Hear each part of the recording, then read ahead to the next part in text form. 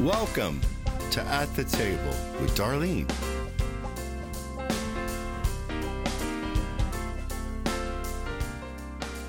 When I was preparing for this message, I was just thinking back kind of the journey, of life and different people and different things that are happening in our life. And some of them, the struggles that just seem endless, the struggles that just seem over and over and over. And about the time you see a little daylight, then the door kind of slams in your face and you feel like you're going down the tunnel and you can't see the end as quick as you know that it's there, but it's that continual thing. And I know we've all been there and we've all had those times. But I just believe that God so ordained this weekend for us to remind us how special that every one of you are, and that He wants you to understand how much He loves you. Sonia did such a great job of talking about the covering and the shadow of the Almighty. There isn't anything that any of you have ever faced in our life but what He has been there, and how He wants us to be aware that He's there. If there was a case against us, it would be because we forget to stop and be aware. That we forget in the midst of our everything that His shadow is there. And the greatest injustice that we do to our Master and our Lord is not recognize that at all times He is with us. That all times He cares. So I think we've learned a lot this weekend. I believe that every one of us know that if we're busy screaming about our past, we'll trip over our future. And so yesterdays are yesterdays, right? That's what they are. And we don't want to do that because God's got a good future for us. He's got the today and our tomorrow, and it's such a good time. And I believe that these moments that we've had that we've been able to share are very important. I believe, Sonia, they've been life-changing. I really do. I believe that opportunities are doorways. And there's been many doorways that have been going on. And I believe that it has happened and is happening in this house. And so I think it's important that if a doorway's been open for you this weekend, whatever that is, that you walk through it. It's really important that we take the word of God that we've heard. It's really important that you take the connections that you've made, that you do something with them. I think about the woman in Matthew 8 who came up behind Jesus. You remember, she came up, and before she touched the hem of His garment, something really, had she not thought it, I don't believe that anything would have happened, because people were touching all around Jesus. It was hard to tell who was touching because, He looked around, who touched me?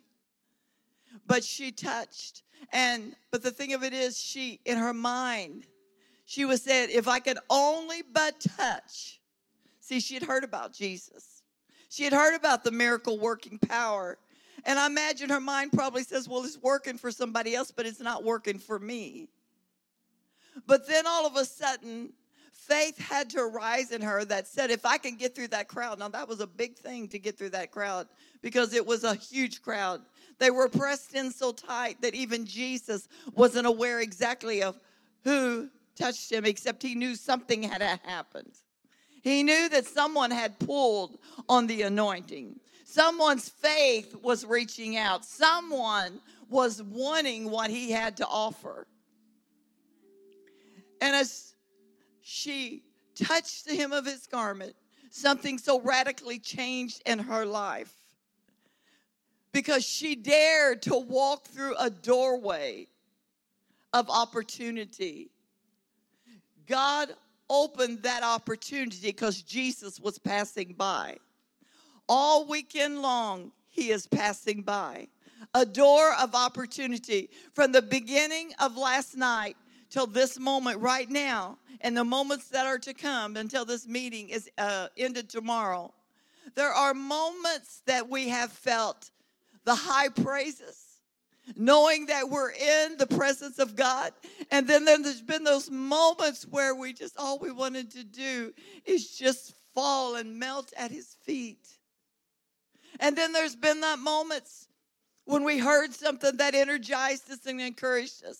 There's been those times when we've laughed with our sisters or laughed at our sisters and our brothers once in a while.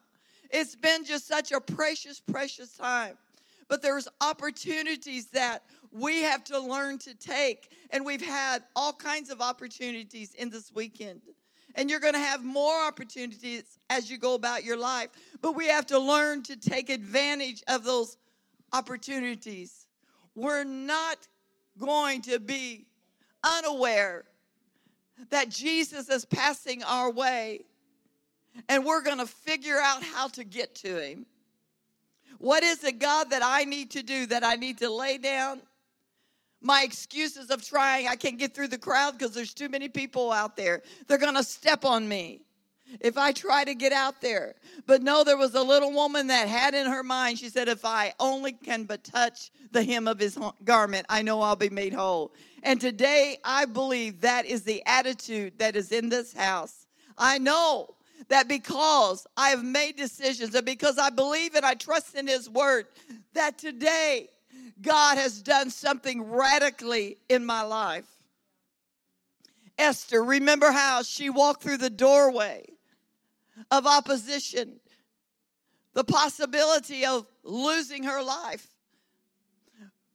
But when it was presented to her, and Mordecai told her, don't think just because you're living in the palace that you're going to be saved and your people's going to be saved. Don't think just because everything seems okay right now that the enemy's not going to try to get you too. Because see, he comes to steal, kill, and destroy.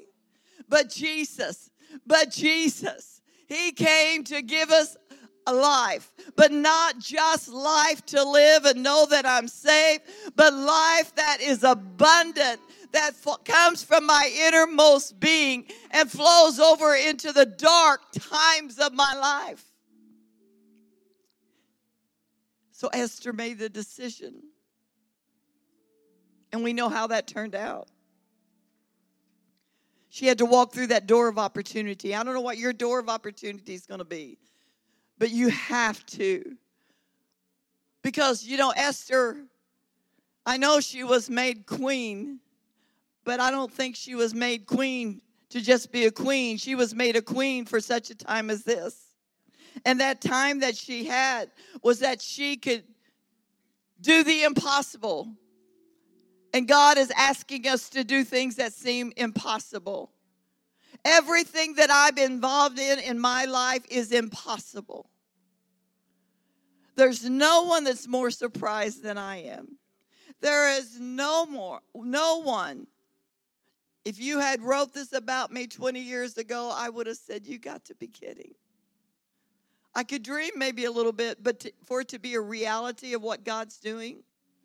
But it's the same in your life. We have to learn to walk through doors of opportunity. We have to be world changers. And this is the story I'm going to end with, and then they're going to sing, and we're going to worship on our way out. But 1 Kings chapter 20 is one of the most fascinating stories that I ever read, and I go back to it quite often. I have my favorites in the Word of God. I think everybody does. It doesn't matter, what you read or what you think. They just, some things that really have ministered to you, and probably most of it's been because of life that goes on. And this does, but it's a story about a wicked king that was threatening the king of Israel. And so we're going to put it in perspective of the devil versus the Spirit of God and God's will and God's purpose. And at the time, there was Ahab. And all of us know that King Ahab, even though he was the king of Israel, there was something about him. He didn't have much of a backbone, never did. From the beginning to the end, he was a noodleback. That's just the way it was. And when Ben-Hadad, the king that was coming up against him, the king of Samaria, of Syria, he sent Ahab a message. And this is what the devil does. He's always sending us a message. He always tries, but ladies, you're smarter than you were when you came in. You got a hold of this a little bit more. You were a little bit discouraged.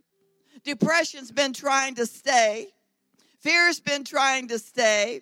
And you are saying with your feet flat on the floor, not this time, devil. Not happening. I'm not doing it. I am not going to buy into to you any more than I do those telemarketers that try to call all the time. But Ben-Hadad sent the messenger to this king of Israel.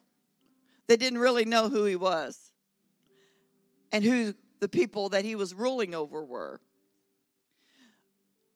But the king of Syria sent the message and said, your silver and your gold are mine. Your loveliest wives and children are mine. And this spineless king called Ahab, which was the king over God's people, said, oh, whatever I have, it's yours. Yes, take it. See, the enemy sends out the demons. The devil don't have to come himself. He sends out demons of torment because he's not omnipresent. He just isn't. So the demons are going everywhere. Demon of fear was one of the greatest days of my life when the package came to the door and I got the knock. And he was bringing me the same thing he always had because I'd always said yes. And it knocked on my door. And at the door was fear. And standing there holding the package was this little imp, scared to death I wasn't going to take him. And that time I said, not today, devil. No more am I going to walk in fear. No more. So here's this king sending this message. So he sends out another one. He said, you shall deliver to me your silver, your gold, your wives, your children. But not only that, tomorrow, about this time, I'm going to send my servants, and they're going to search your house and the house of your servants, and it shall be that whatsoever is pleasant in your eyes, they will put it in their hands and take it. That's what the devil does. When he knocks, he'll send out several: discouragement, oppression, sickness,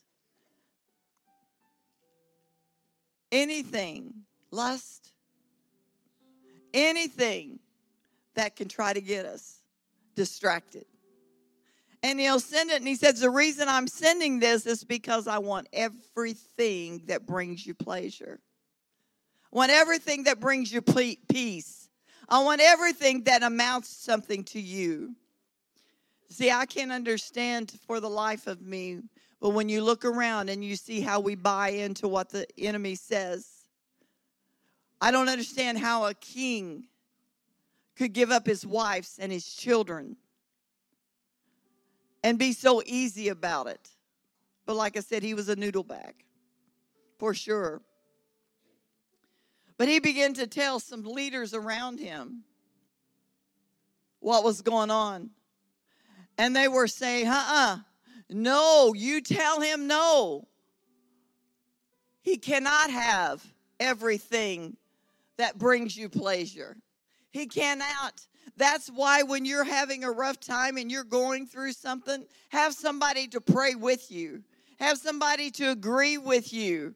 So you can say, I'm not going back. I made a decision that I'm going forward with God, and I'm not buying into the enemy's lies. If you're having a weak day, don't whine about it and cry about it. Just get somebody and say, pray the prayer of faith with me, because I know I'll be made whole. Thank God that there were people, elders around that said, "We're not this time, devil." The king, the wicked king Ben-Hadad, is not getting what belongs to Israel, to the children of God. And the same thing goes today. The wicked king of the powers of darkness is not going to get what belongs to God's people. We have to quit being noodle back and saying and not having any spine and letting the devil run over us and discourage us and take everything away from us that means something to us. What means something to you?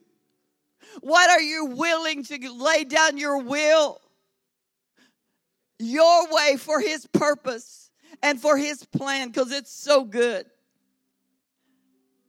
That's when we eat the goodness of the land. The story goes on, and it'll tell you that after they said, "No, send him away. Do not give in to his lies. Do not give in to his demands. Tell him to go." This is rhetoric of the devil. Don't listen. The army of Israel, they backed off Syria. And the prophet came to Ahab, came to the king of Israel and said to him, "Go strengthen yourself. Take note and see what you should do. For in the spring of the year, the king of Syria will come up against you." Mark it down. Ben-Hadad will be back. The enemy will always come back. But strengthen yourself. Get a strategy. Get a strategy. I'm not going to be a label of sickness and disease and sorrow and worry and overwhelmness. I'm not going to be that person. I'm not going to live in grief. I will not trip over my future because of what has happened in my life. I will not. I hope you take time to read the story because it's really good. See, the enemy thinks that he knows our patterns, and so they'd been watching the Israelites, and he said, we know what they're going to do next. And see, the devil thinks he knows what you're going to do next, but it's time that you say, no more, devil. No, not this time. I'm not going to react the same way. We have acted in the same way, got mad over the same stuff, cried over the same things, threw a fit over the same things, felt sorry for ourselves over and over. But when you change, when something happens, like is happening in this meeting, when the enemy comes back and he says, "Oh, we waited a little while. Oh, things have been going pretty well," but cause one of those incidents to happen that they always get all messed up with. When they get offended really easy and get their feelings hurt. Try one of those. Bring that one back. See how they respond.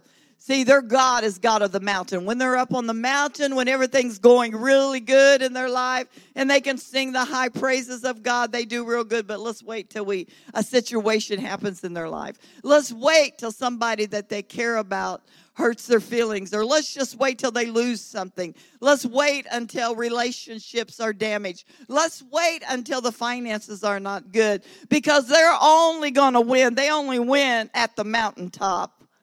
They only win when things are good. And that was the accusation that they were sending out against the people of Israel. Not this time, devil. This is day one. Then the servants of the king of Syria said to him, "Their gods are the gods of the hill, therefore they were strong. They are strong. They were stronger than them. But if we fight against them in the valley, surely we will be stronger than they are." Oh, the devil don't know. He doesn't know that at this meeting on day one, that a group of women and the men that were here, something happened down in their spirit. And when they leave this place, they are not going to respond the same way they responded before. We're going to respond with the word of God and the power and the might that is in us. A man of God, prophet, told Ahab, that's what they're saying about you, what they're saying about the Israelites. They only win on the mountaintop. Their God only comes through because of that. But we know if we read the story, Israel went in and they won the battle. And I believe that if you and I will quit signing for the packages, when I quit signing for the package of fear, fear left me. It had to leave me to take me to places that I get to go. Now, I just ask God to hide me. Keep me sheltered under the shadow of your wings so that the enemy can't see me. So that which would harm me don't even know I'm around. When we learn to live like that, it'll take the fear away from us.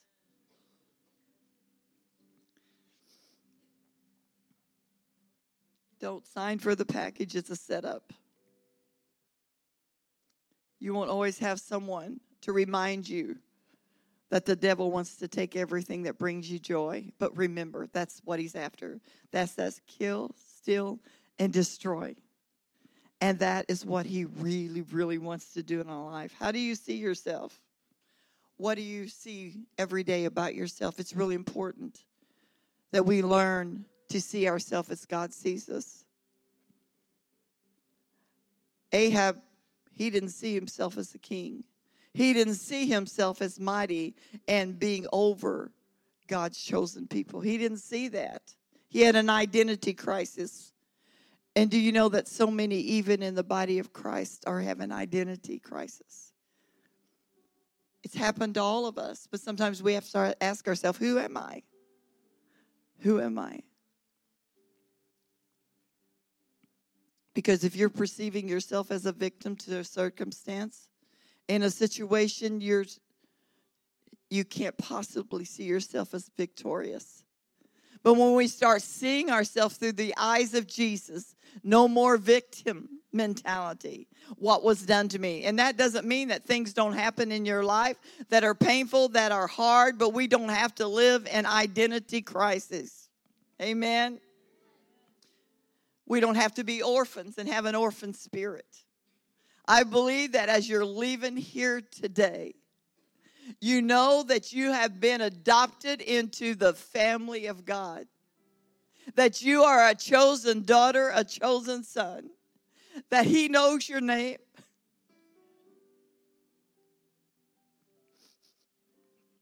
He knew your name when you were born, before you were born, before your parents ever named you. And he says, I got my eye on this one. And do you know he says that about everyone? You are the apple of his eye.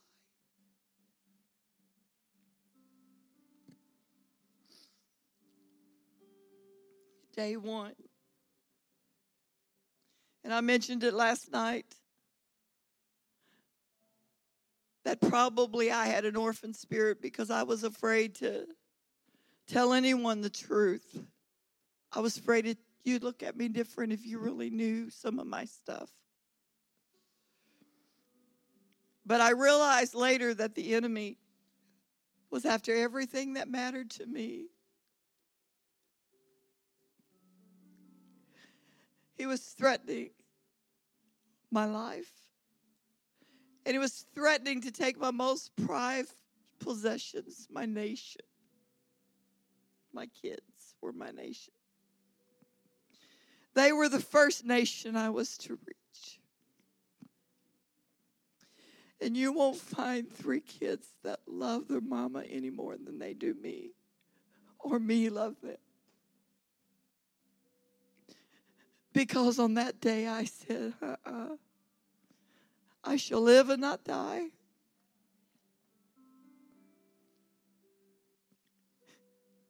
And I will declare the blessings of the Lord. Stand to your feet. Just because I said it and I told you last night, it was a process. It was a long time, like the lady with the issue of blood. She'd been suffering for a long time. Some things are a long time. It didn't get over with just immediately. I had to still walk out the situation, but I was not the same. Remember that, women. Just because something happened here doesn't mean that the situation automatically changed, but you did. I changed so I was able to keep walking in life, and that's what you're doing. That's what it's all about. I want somebody to tell me I'm the real deal, and I get told that quite often because they've watched my life, not what I've said, they've watched my life.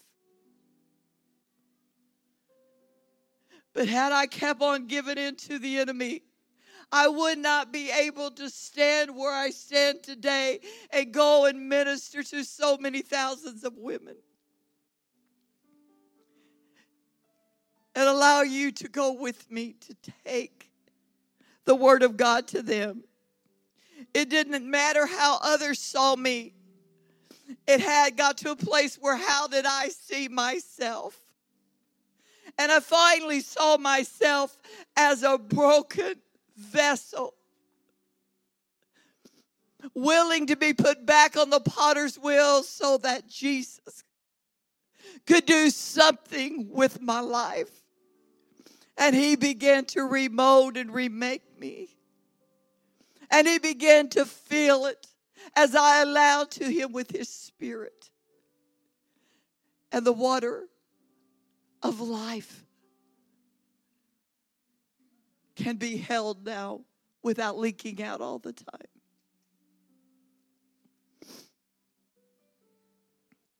I realized I was no longer a slave. We've all had labels. I had so many of them. They pulled me down. They wore me out. And no one else really cared. It's a fact.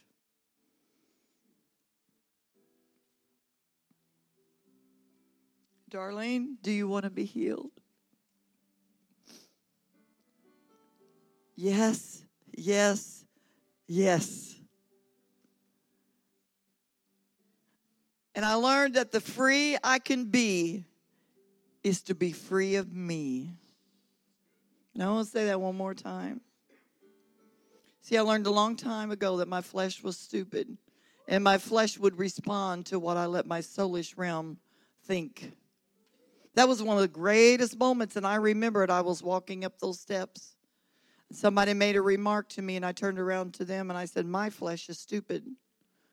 And I was in my 30s, and I made a profound statement that rung in my ears, and realizing that if this don't think right, I will do things I will regret, and I'd done enough of them.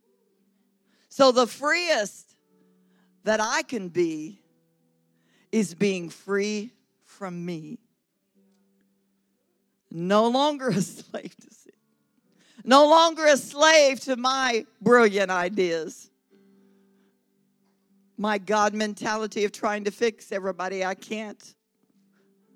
We can't even fix ourselves, but we can make decisions for ourselves so that the master can get us fixed. The greatest revelations that we can know today is that Jesus Christ was crucified and what that really means to individuals. What does that mean to me? It means that the same spirit that raised Jesus Christ from the dead dwells in me. It's quickened this mortal body. And inside of me is the power of the living God to live life to the full. And it can't happen if I'm listening to the little imps that try to get me to take their suggestions.